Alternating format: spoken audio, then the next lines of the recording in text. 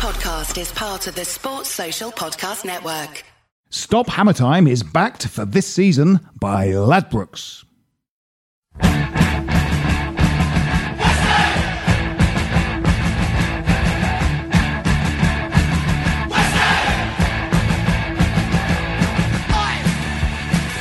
Hello and welcome to Stop Hammertime. My name is Phil Whelans and joining me today, as always, it's Jim Grant. Good evening. Everything all right, Jim? Yeah, super. And also, it's fantastic to have him on the show. He's so busy with his massively successful internet startup business.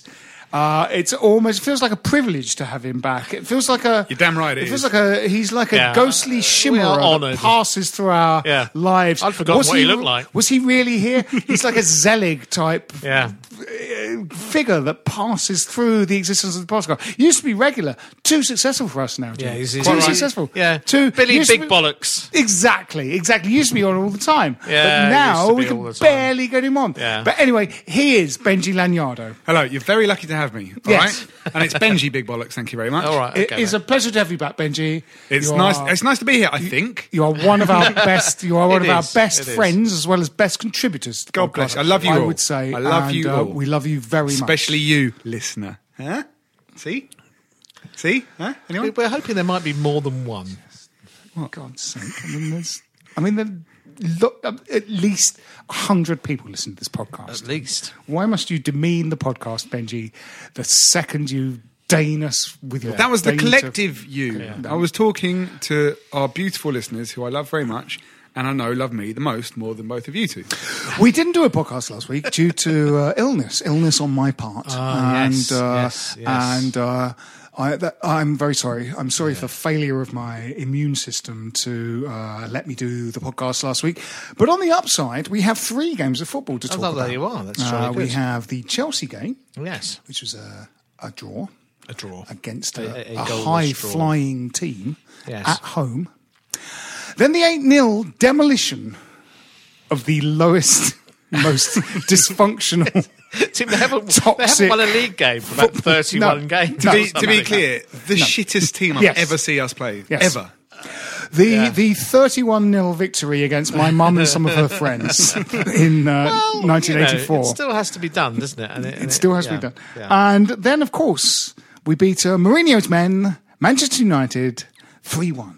At the Thunderdome at the weekend. So we have all of those games to talk about, and we look forward to the game away at Brighton, which you're going, Jim. I am going. Benji, you hope to go. I can't go to that. I went to the miserable 3-1 thrashing in the driving rain. There was yet another occasion where we got soaking wet at football. Yes, last we did. Last season. So wet. We went to Bournemouth, didn't we? And we lost your car. We lost Michael. We Couldn't might have find my mentioned this car before. in the I think car we keep park. coming back to this. But there were a lot of games last season. I got wet a lot. Yeah, very wet season. Yeah, very wet. Brighton on a Friday night is a gift from the fixture computer Not gods. if you've got to work Saturday morning. The home game last season, Jim, was, as if you're not going to be out on the booze and drugs all night. Come on, Well, just be honest about it for once. You're going to go to Brighton. Jim will walk home. You're going to sleep with 18 or 19 different people. You're going to take all the drugs. You're going to keep drinking, and then you're going to go and teach the youth of this country the next day. Yes. Just admit it. It's shameful, isn't it? Really. Okay, What a good. I'm glad terrible we got that example out. to set. Finally. So should we? Because obviously we're going back in time to the Chelsea game. Should we start with the Manchester United game and sort of draw the other 2 games? I think we should start. I'm going to be controversial here and say we should start with my very, very, very, very small Poetry Corner offering. Begin with a poem. Because it sort of just it kind of it references the week, as it were. The Oscar Wilde dictum of entertainment always begin with a poem. Yeah, absolutely. Always begin a football always end podcast. with a Well, dictum. it's an apologetic offering because it's not. I felt I was onto something and it hasn't quite emerged fully. But Take it it's away. A little, it's a So little, it's a half. It's getting there. There could be more of it, but it's there we are. It hasn't come to full Metrically term. challenging. It could have been aborted at the first trimester. Anyway, But- yeah, it references your illness, by the way. Oh, My what? poem. Really? Yeah. Then I There you I go. Take it away. I put an embargo on it. Okay, Jim, off you go. Okay. It's great to score 8 in one game. Snodgrass's running and passing were stunning, and Diangana is destined for fame. It's always neat to beat Man United, but Saturday's treat was especially sweet. Manuel's men really excited. I'm over-chuffed we stuffed Man United. Felipe's deft flick made Mourinho sick, and Noble's renaissance delighted. It's a blast to sick 3 past De Gea. Yarmolenko's deflection, it cured Phil's infection, and Arnie's a hell of a player. Nicely done. Short but sweet. Bravo. I'm all for it. I'm all for that. It was a great win at the weekend, and I feel that this week heralds something of a kind of turnaround. Let's hope it has. Yes, I think in that respect we'll come on to it. Obviously, talk about Brighton, but I think the Brighton game is very important in that respect, because it would be very typical, in traditional West Ham to kind of grit out that draw with Chelsea, unusually thrash a poor team midweek, get that win against Man United, and then fuck it up against Brighton. So that is in our DNA. And I think if we go out and we really turn it on and get on the front foot and get a result at Brighton and a performance, I think that will stop that more than the Man United and Chelsea results actually will say something about what Pellegrini might be starting to achieve. I think it's more of an acid test is what I'm saying. I agree. I think that it's worth looking at the Macclesfield game, I think, in isolation, because it was it was a B team, it was a freak, it was wonderful. Great fun. But it was produced by a squad that is starting to understand each other and make sense. And you felt players who were saying, well, I want to make the manager notice me. I want to get in this side. I mean, I thought Snodgrass was outstanding in midweek. Against Macclesfield. Against Macclesfield. Yeah, I mean, everything in that game comes with the heavy caveat of it's against the shittest team I've ever seen. But I how agree. often have we played the shittest team and been... I mean, that game we went up to Shrewsbury. I mean, they're a bit better than Macclesfield, but... There was a moment in the game against United as well. So Snodgrass came off the bench, and he did that kind of classic, I'm a centre-forward, I'm going to chase down every defender. I'm going to keep chasing the ball until they make a mistake, and eventually I think they did. And the whole crowd went wild. Yeah. And it was this real moment for him, I think, that he's probably been waiting for since he came to West Ham. There's been a bit of a suspicion that someone like Robert Snodgrass is someone from the kind of hinterland in between the Championship and the Premier League. He probably... That's all he really is. But at the top of his game, I think he could be really useful for us. And Pellegrini clearly likes him. Yeah, I think he's got energy and he never stops running. He comes off the bench and doesn't give the ball away. Shouts at the other players as well. I've been impressed with him so far this season. I'm really starting to like him. I think he's good. I think he's got a low ceiling. I think his ceiling's lower than someone like Antonio, even though he's way more consistent and backable than Antonio. Looking at the Macclesfield game in isolation, there's some really interesting themes to come out of Chelsea and United. Let's not forget that we were the first team to take points off Chelsea all season. Yeah. First thing, Diop and Balbuena is just working. Oh yeah. And I tell you what, I sort of realised this when I was trying to digest the game afterwards. In 2 games, in the first game they kept out Eden Hazard and Willian, 2 of the greatest attacking players on the planet. In the second Premier League game, anyway, they shut down Lukaku and Martial behind him. And also, then I realised, these are 2 players that this time last year I had never heard of. No, that's right. I consider myself a bit of a student of football. I'm a data nerd. I love looking at what's happening in other leagues. Never heard of either of them. And suddenly, they formed this really excellent partnership and are shutting out some of the best players in the world. It's brilliant. Yeah. I mean, Diop is really looking classy. I think he's looking a really good. I was trying to remember how good the partnership at the beginning was. Ogbonna and Balbuena, wasn't it? And Balbuena, I liked his ball carrying skills, and he's got a little bit of chutzpah about him in that he doesn't mind coming out with the ball. He in pre-season, who was against Villa, there was a slightly Bobby Moore-esque, sliding tackle that took the ball off the foot of an attacking player, and I sort of like the look of him. Whilst going, he's 28, but actually central defenders can be a little bit older, can't they? Yeah. And then Diop, had his kind of debut against Arsenal, and he made that mistake. Yeah. But he already in that game looked sort of good. We were unlucky to lose. Was the Wimbledon game after he looks great Arsenal game, or was it before it? Was the Wimbledon game? Was it? It was after Arsenal. It was after it. It was the week. It was the Wednesday after. Saturday, when he kind of bombed forward and then whacked that one in. It was a great strike, and then hit the bar with the header. I think that that performance in that game seem to just kind of lift his confidence, I think. My favourite thing about Diop is also the fact that we bought him. West Ham have consistently bought players that were good 2 years ago. When we got Hart in, he's good a couple of years ago. Zabaleta, lovely, wonderful, but past his best. Well, we'll come on to that. Hernandez, Chicharito, fantastic 3 or 4 years ago. It's been a long time since we've bought a really promising young player, and he looks exactly that. You feel as though we've nicked him from under the noses of big teams. Well, I think we did. Well, Mourinho spoke about him at the weekend, didn't he? He said, West Ham scouting network must be fantastic because, he said, West Ham scouting network must be amazing because this defender is a monster. It was pointed because he was trying to highlight again that he's trying to get a centre back. Yeah. The other theme from both games is the annual renaissance of Mark Noble.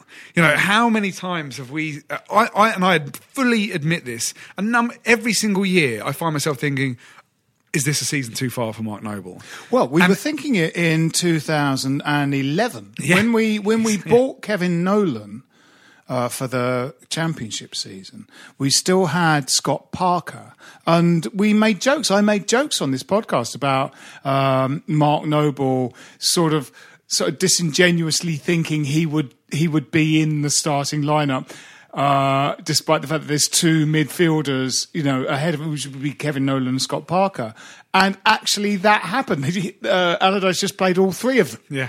And then Scott Parker went and Noble remained in that spot. And then he bought Papa Bouba Diop. The biggest footballer he could find. He tried to sign the Empire State Building, but it wasn't for sale. He was literally the Angel of the North. He tried to sign that. And then Diop got injured, so then Tompkins kind of came in because he was literally the next biggest human being in the building.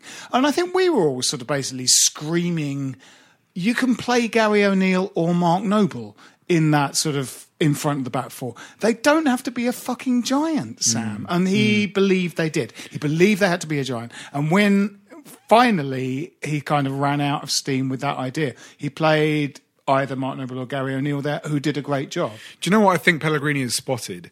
Is that Mark Noble cannot be relied upon to be your only attacking midfielder. He cannot be relied upon to be your only defensive midfielder. You can't give him an entire responsibility. You kind of need to give him almost a bit of a kind of floating role where you do a bit of everything. And I think by putting Declan Rice, who, by the way, we must talk about Declan Rice, and Obiang alongside him, Declan Rice is doing the doggy work behind him, making sure that anything that comes into that zone in front of the back too, he's on it, and he's going to swiftly pass it on afterwards.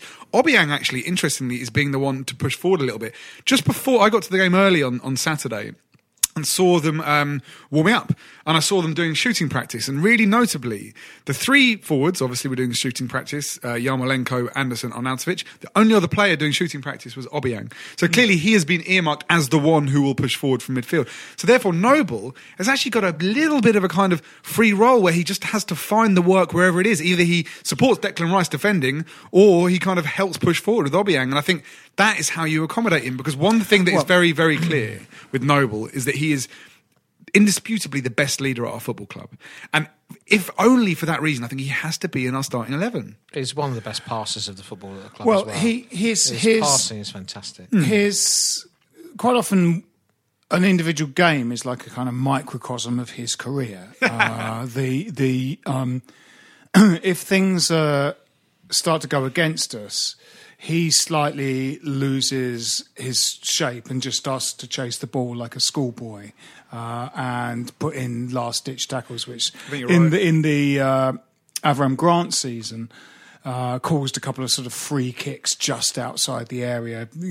Noble had hurled himself at somebody and a free kick resulted in the goal came. And social media, people on social media basically kind of pegged those couple of things as a kind of indicator of what Mark Noble's entire football playing style is. He's a liability. He gives free kicks away.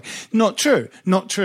He should never have been in that position in the first place. And if we go back historically in Mark Noble's, now probably about 11-year career at West Ham, Jim, you always made the point that Kirbishley Kerbishley says you're not quick enough to be an attacking midfielder. You're going to have to be a defensive midfielder, and try to make him into a defensive midfielder. And I think he's always been more of a playmaker than that. And, yes, yes and no though, because I actually think that he isn't.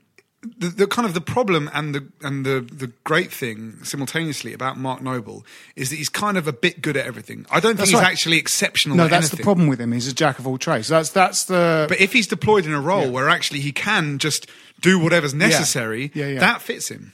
Well, this triangle is really working, isn't it? I mean, the turnaround was at the Everton game, and two of the sort of factors that made the Everton game different from our previous 4 heavy defeats was the triangle sort of set up with Rice, Obiang, and Noble. Which has now become standard, and also Yarmolenko's introduction. Yeah. But you're right. I mean, the way the triangle works is quite sort of fluid, and Noble is freed up a little bit. Yeah, he's freed up to do do all of the things he's sort of good at. A bit of everything. Yeah. Someone described it really well on a different podcast recently, saying that Mark Noble just generally does sort of Mark Noble-y things. Yeah. And he does. Yeah, but I mean, for the first 15 minutes, I turned to Pete Ward after 15 minutes on the clock on Saturday and said, look, if you want a cameo of what Noble's about, the first 15 minutes, he was absolutely superb in that first 15 minutes. He was in everything we did. He was in the attacking moves. He released brilliant weight of pass to release Zabaleta for the cross for the goal. He was tackling people in his own penalty box.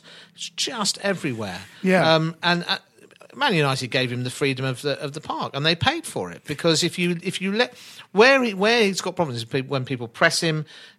He's not the paciest of players, but if we can create a little space for him and freedom, particularly in that final third, he's class. He really is class. Well, the Liverpool game at the begining of the season, which you and I went to, Jim, he was kind of isolated in the centre of the park, having to deal with Salah, Mane and Firmino on his own, because we hadn't established that sort of defensive position that Rice occupies, and Golly is occupying well. Yeah, that's amazing as well. Yeah, Rice is looking imperious, isn't he? I mean, he's a Rolls Royce.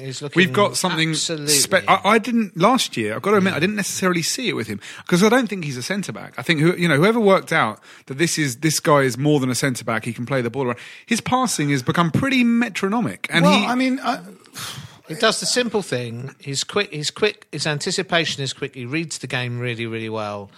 He's often there when he needs to be, to absolutely. Well, you saw that. You saw that when he was a centre back. I mean, that I think so.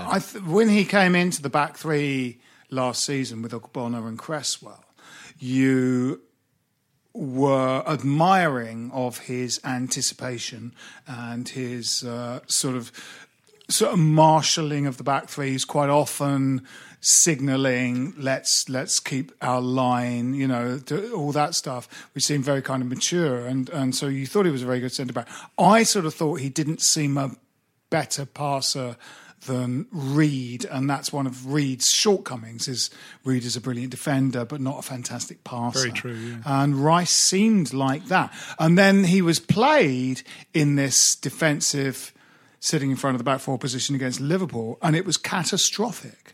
The beginning of this year. Yeah, he had to be taken off the pitch in order to simply same happened at Newcastle, didn't it, early last season? Yeah. But I think hopefully what they realised is the reason he was out of his depth against Liverpool is because he had those three running system.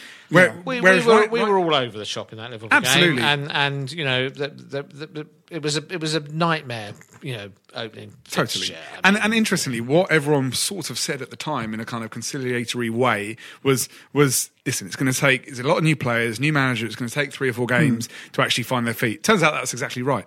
It took that long for us to realise this, this midfield, because the midfield was the problem. We felt as if the defence doesn't look that bad. Yeah. We've got people that can stick the ball in the net up there and some exciting, skillful players. The midfield doesn't make any sense, which, by the way, all comes back to Jack Wilshere. I am now fairly convinced that he just doesn't fit in this team. I can see how he could be half decent off the bench, but There's no way he's getting back into that Well, midfield. the Noble role is made for him. I mean, I think if that triangle had been created and he'd been fit for the Everton game, I think he would have done a great job. But I don't think that Wilshere actually... Because Wilshere's okay going forward. He's all right. Bear in mind, by the way, this guy is known as sort of like a playmaker. The guy's... I think he's assisted less than 10 goals in 4 years. Now, yes, that's injury related, but the guy doesn't actually contribute that much, whereas Noble does. Give me the choice right now between Jack Wilshere and Mark Noble. It's obviously Mark Noble. In the system as now. it is, yeah. But I mean, I think the choice later down the line, we possibly hope, is going to be with Lanzini.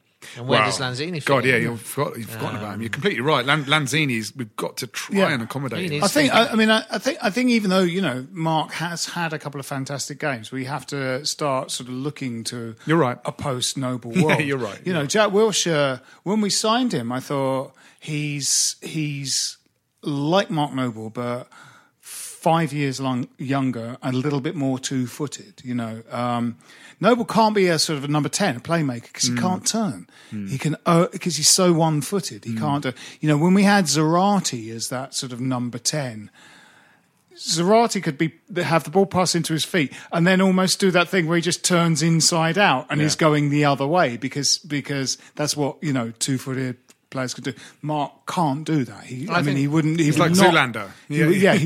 Yes, exactly. He would not be, one of the all-time great number 10s because he can't turn quickly. Sure. I think it's the setup at the moment that Pellegrini has arguably stumbled upon, or has had the vision to see, means that. What Rice allows is for the two midfielders to play in front of him, and what Yarmolenko and Anderson do with their work rate, particularly Anderson. I've been amazed at his work rate. Yeah, it's great. Allow them to do is to play that three in midfield, and ultimately, it's this. Sorry. And I think therefore there's going to have to be rotation in there. I'm a bit worried at the moment that we've got nobody to come in. That's true. Because you've got Sanchez injured, Lanzini injured, Wilshere injured. So those are your other three in there. What we've done as well is essentially the same as what Liverpool do. They've got three fantastically creative forwards, and then their midfield three. Liverpool essentially alternate between Keita, Wijnaldum, Henderson, Milner, Fabinho. They've got kind of 5 or 6 players that are all kind of just centre midfielders. All of them can attack a bit and defend a little bit. Yeah. None of them, notably actually, are like a Lanzini or a Wilshere. I think of Wilshere as a much more offensive player than a middle of the park player. Yeah, I think in that Noble, that ironically he got injured just as that triangle was sort of created, and I think if it had been Rice, Obiang, and Wilshere would have got. It's almost too much of a luxury because Liverpool notably never. Very, very rarely play with an attacking midfielder as part of that middle three. They did it recently with Shaqiri, but it was a luxury. It was when they were like at home against a crap team.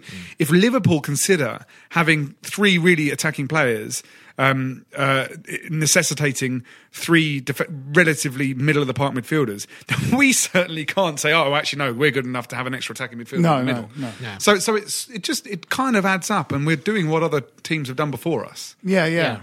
The introduction at Everton of Yarmolenko, as much as the creation of that kind of triangle in midfield was a revolutionary thing, and like I think we said on the last podcast, it was interesting that the Pellegrini's kind of reverse justification of that was. He wasn't quite ready for the pace of the game, so he sat and watched and had little cameos and stuff. But it actually, probably in a way worked well because he's a good, smart footballer, and to just watch some games, play for a bit, and then see what I can do in this team, I think was great for him because he's a funny player. He's a sort of like, he's quite playmakery. He wants to pick the ball up and then just see what to do next with it. He's a funny shape as well. Like he's 6'2", as a 6'2" brick shit house winner. Yeah. He also, just one note of caution about Yarmolenko. I heard someone talking about him and saying that he's a bit of a one-trick pony in that, and we've seen it a number of times now. We've seen him score 2 goals via it. He goes down the wing, he cuts in, he feigns to shoot again, and eventually gets a shot. Very left-footed. Yeah. Very, very left-footed. And what this, I can't remember, I think it might have been Raf Honigstein was saying, that once defenders work that out, they'll show him the outside. There's not a huge amount more that he can do. Yeah, so I'm we'll not see. sure about that. We'll see. I'm not sure about that. I think I've been really impressed with him. The thing he joins play up really well. Yeah, and that's the good thing about Obiang as well in that kind of advanced role is that he has a little of what Mark has, but he also kind of gets in the box. When there were a couple of moves early on against Man U where the move came to nothing, but Obiang sort of pulled up in the penalty area. Because he'd made a run into the penalty area, and we've desperately needed that in the last 2 or 3 years. Is like runners to just get in the box. We've increased the technical quotient in the team. We've increased the technical ability. That we've got a set of players now who are much more comfortable on the ball, who give it away less, who find each other more with passes. It's conspicuous when Antonio comes on. Yeah, well, we were saying, control weren't we? Is not the same as most of the others. The first half against Man U, we was going, is this like a kind of backheel conference? Yes. Literally, they were trying to, Yarmolenko, Anderson and Arnautovic were essentially just trying to backheel. Every pass was like, when they could have passed it, with their feet forwards, they attempted to backheel the ball all the time. And it was sort of because they can all play a bit. Jim, I think that's a brilliant point about Antonio, because I've been trying to work it out all season. Like, what's the thing with Antonio? Because he used to be my favourite player. And the Payet season, he was phenomenal. He was in a good side. But you know what I think? I think that might have been his ceiling. That might have been as good as it gets for Antonio, as somebody who, as you say, might be technically fundamentally limited. I think he's good to have in the squad. His pace is incredible. And his energy and his effort. I think you're building a squad. The squad's going to get stronger as players come back. As Lanzini comes back, he's going to improve it. When's he back, by the way? I don't know, but he's certainly in sort of January, light February. training at the moment. I don't think he's playing with the ball yet. Dare I say it, when Carroll comes back, absolutely right, will be stronger. He's a plan B. Because him coming off the bench. But that's really that's one worry that in the face of all the kind of positives that we can take from the last week of games is we really felt watching the game. We sort of said it. We clearly have 11 guys that are the best 11 guys at the moment. One of them gets injured and we're fucked. I think Antonio just about covers us for whether any of the front three gets injured. I'd rather have Snodgrass, to be honest. Well, really? Well, so with Pellegrini, he brought him on instead of Antonio on Saturday. Antonio, there was a point on Saturday where I turned to Jim and sort of, I think I articulated something I'd sort of subconsciously noticed for about 3 years. When he goes up for a ball with a big central defender, the large, muscular Antonio never wins a ball. No. If it comes into his feet, he doesn't win it. If it comes into his chest, he doesn't win it. If it comes into his head, he doesn't win it. Yeah. Because he doesn't have any guile. He's got no guile. I think that's exactly it. If a ball comes into Arnautovic, he can often win it two ways. He can kind of trap it, then suddenly run away from the central defender. He can chest it 2 yards and run onto it. He can do that kind of rugby type handoff and not get called up for a foul. Just give a guy a shove and run away with it. He's got that guile to just get that couple of yards. It's a football against IQ, isn't it? Yeah. It's a footballing intelligence that someone like Anderson just clearly has in absolute spades.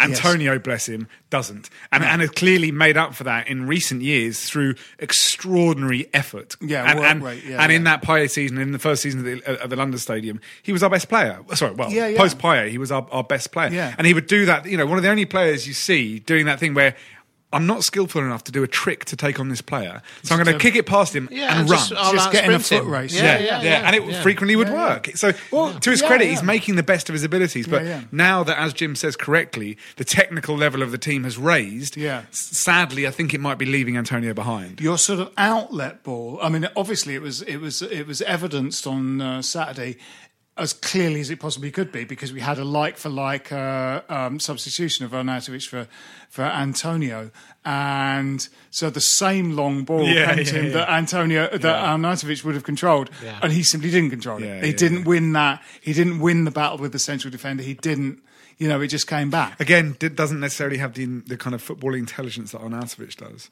No, balls in channels, though. Balls along the flank get Antonio into a foot race with the central defender, and that worked, Yeah. So you have to slightly kind of change your thing. But Man United on Saturday were baffling, weren't they? I've never really? seen them. Worst Man United I've seen in a long the way they time. stood off us. It's very rare that you come away from a game thinking, well, I'd rather have our team than theirs. They didn't press, did they? They didn't press. No. They didn't, Very Lukaku clearly just stood around. Didn't very they? clearly, a team. The manager has lost the rest. Yeah, totally. Well, it's ridiculous what's going on there. But who cares? It's slightly irritating. We put them to the sword. The story tends to be about them. I know. Listen, it's happened before. Do you remember when we beat Chelsea under Benitez? It was because the wheels were falling off at Chelsea. But it's still nice to at least put them to the sword. However, the sort of the note of caution I want to sound in relation to that is that my concern is how we beat the press. I think we've played well against Arsenal, where it was just a miss out the midfield. Yeah. I know. It's funny. I know we lost a game, but we had great chances and could easily have won it. We certainly played very well. Chelsea, we were a bit more tight and organised and sort of sat and hit them on the break and had good chances on the break. Against Man United, we dominated a game where they allowed us to dominate it. Yeah. Against Wolves, they harried and chased and pressed and whatever, and we didn't really have a way round it. That's my good point. Sort of slight concern. And I think Brighton are going to be all over us like a rash. Do you think they are another team that play the high press, Brighton? I think they work like stink. They work hard, I think they're well organised. They know each other. They're some of these teams that have come up and are doing well are well knit teams who've played together for a while. Who have a good. They know the starting 11. They know their system. They know the way they're going to play. And Glenn Murray will score the against Bournemouths, us. the Brightons. These teams. They're not easy. There aren't. I think possibly Cardiff and maybe Huddersfield are going to be the only sort of rollover teams you're going to play this season. Everything else is a challenge. Just quickly on Declan Rice, the contract situation is quite interesting. I'm of the opinion now, just pay him whatever he bloody wants. Because I can see both sides of the argument. The argument which is, don't indulge these players and give them shitloads of money, because then you get a Reece Oxford situation where actually the effort levels start to dry up. Declan Rice, I think, is something quite special. I genuinely think we've got a Rolls Royce on our hands. And the argument is all his agent. Of course it's his agent. But the argument will be, well, hold on, he's keeping Carlos Sanchez out the side, and Carlos Sanchez is on 80 grand a week. So actually, this kid who, let's face it, one day you're going to sell for £50 million, keep him happy and give him 40 grand a week. On that note, we should take a break, because we haven't had one yet, and we've been talking for about 3.5 hours. Stop Hammer Time is lubricated by Watney's Pale Ale. Watney's Pale Ale, the Stop Hammer Time Beer of the Month.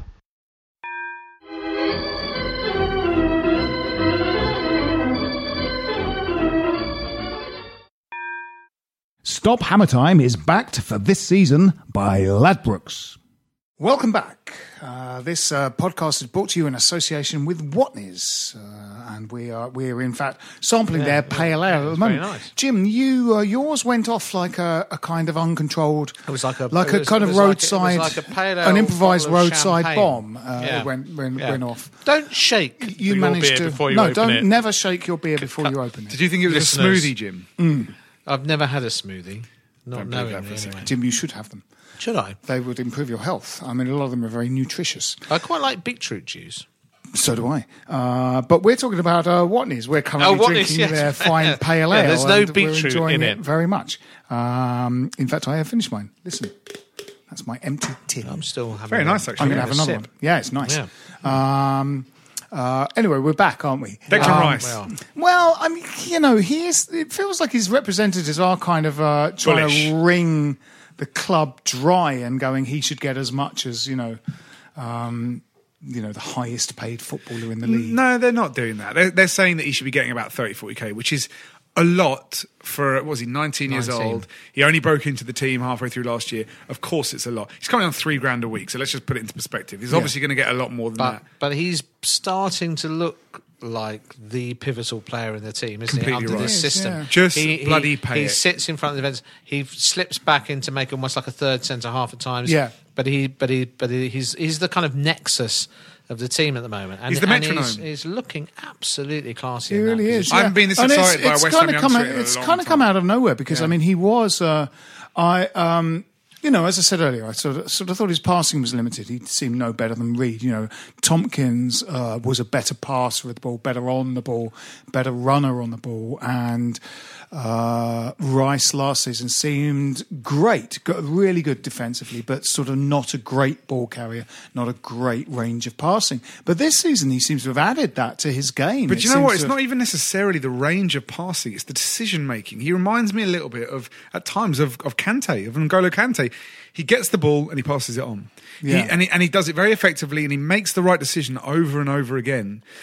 What I think is really interesting is one person that seemingly has spotted the talent in Declan Rice is Gareth Southgate. Yeah. Apparently, he was quite instrumental in whispering in Declan Rice's ear and saying, "Are you sure There's you're a space Irish? for you." Are you sure you're Well, Irish?" I think he's going to be a better player in that position than Dyer.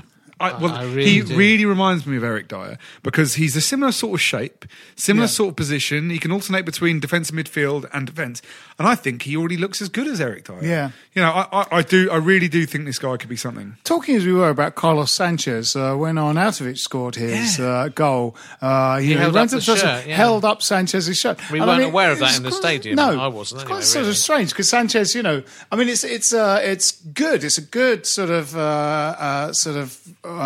affirmation of perhaps a team spirit that now exists in the side. But it is a bit like Sanchez at that point had been playing for us less than 2 months. Yeah. It's like we're holding up his shirt, and it's not like he just had a knee injury. It's not like he's been beheaded by ISIS or sort of some massive thing happened with him. It was kind of this oddly excessive gesture. But you know what it is? It's the shirt of a bloke that sort of picked up a knee injury. Yeah. Do you know what it is? It's straight from the Pep Guardiola playbook. So last year, or maybe it was the season before, Gundogan came to the side, played like 3 or 4 games for City, and then did his cruise shit. And the next game, the entire City team came out with like number 8 Gundogan shirts. Yeah. And what it is, it's quite an easy, effective thing for a manager to seize upon to say, we're doing it for Carlos. Show us. We're doing it for Gundogan. Yeah. And let's face it, most footballers are idiots.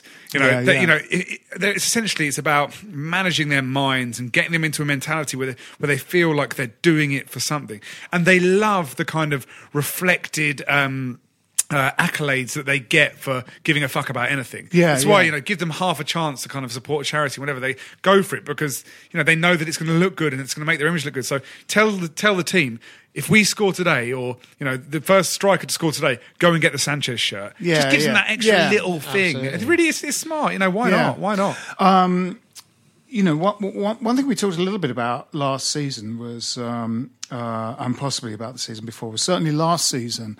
I was really struck by certainly Manchester City and a couple of the other high performing teams. There were players in their squad that played better than they had ever played. David Silva had been a brilliant footballer for the 6 or 7 years we've been watching him play football. He was possibly better than he'd ever been last season. Really was, We had players last season who were playing worse than they had ever played for us. Mark Noble, wasn't great. I mean, a big key part, a big key part of that was the baffling falling off of Chiarti's form, and now he's not with us anymore. But the last couple of games, even Zabaleta, who, when we bought him, Zabaleta had been one of my favourite footballers that the Premier League has ever produced. When we bought him, I sort of realised after a few months that the kind of circa 2012-13 Pablo Zabaleta was what I wanted, not the 2017-18 Pablo Zabaleta. This season, he's been great. He's put in a couple of performances that were better than anything he did last year. Absolutely. He looks fitter, even though he's got older. I wonder if it's the competition. Frederick's coming Competition in. for praise. Competition and confident. They're Surrounded starting to by look good confident, players aren't they? as well. He's got a South American managing him. Also really interesting, Zabaleta. Apparently, when there are, players, you do the halftime team talk, it's Noble and him. They're very much alongside each other because, yes, Noble is Mr. West Ham, has been there for so long. He's clearly, he's a club captain. But Zabaleta is a real leader in there as well. I think and we he's have been got and done He's done everything. I think we've got leaders now. I mean, Diop was captain at... Toulouse? Where was he? Was he really at Toulouse? Yes, he was. He was made captain at Balbuena, a leader on the pitch. Yeah. Zabaleta, a real leader. Got to say, Arnautovic being captain doesn't make any sense at all. But he's a leader in a sense, isn't he? He isn't. He's also a sort of brooding, sexy hunk. Well, he's not quite. He's definitely when he was captain again. I think it was Arsenal. I was like, come on, this guy's not. I think there's passion and commitment there. To be honest, it's good that he got. It's good that he got his. When they say a player gets his now customary goal, it was great that he got his customary goal against Manchester United. He's one of the best strikers in the league. Really hard. He is now one of the best strikers in the league. If there was only one thing that David Moyes did with his football club, it was realising that he was a centre forward. Yeah. He genuinely, there are not many strikers in the league that are scarier than him, I think, as a centre back. In the calendar year 2018, I think I'm right in saying only Salah has been directly involved in more goals than Arnautovic. Yeah, goals and assists. Yeah. If you add the two together. Yeah, he's fantastic. He's got the lot. Yeah.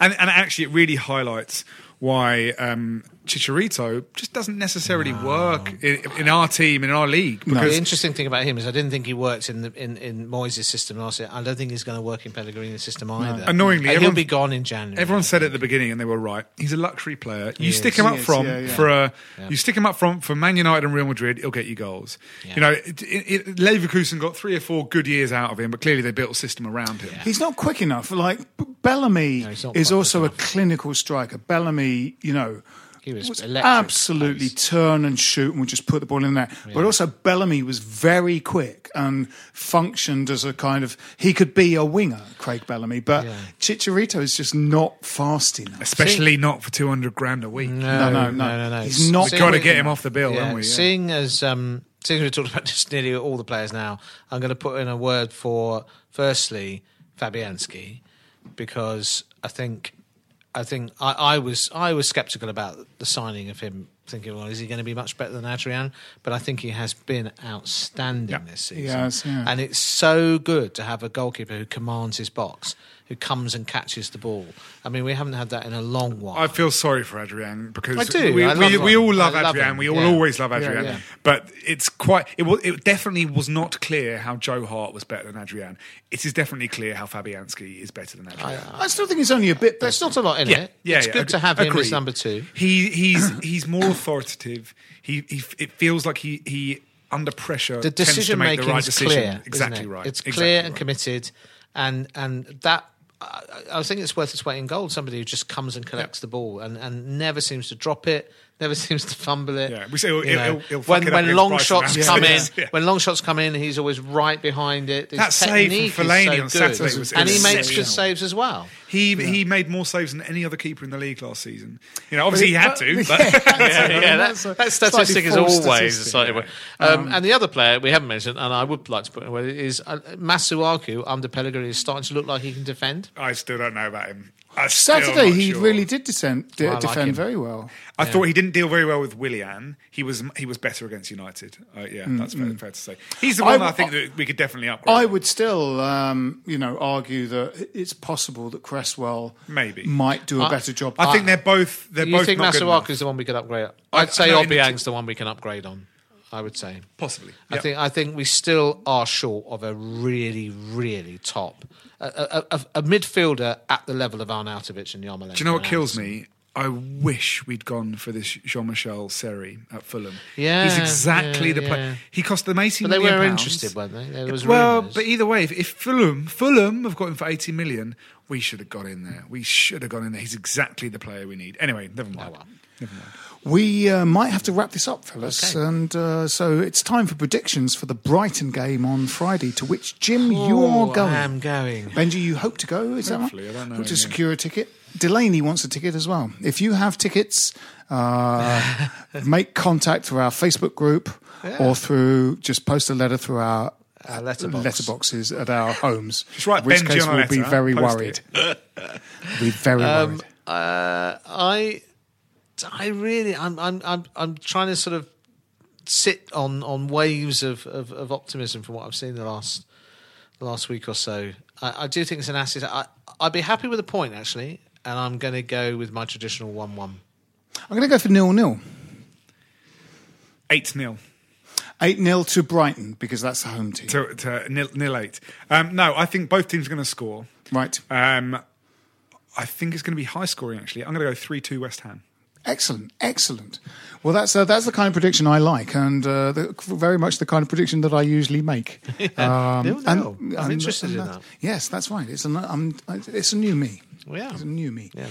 So this has been Stop Hammer Time. My name's Phil Whelans. With me have been Jim Grant. Cheerio. And Benji Lanyardo. Goodbye. Come on, you irons.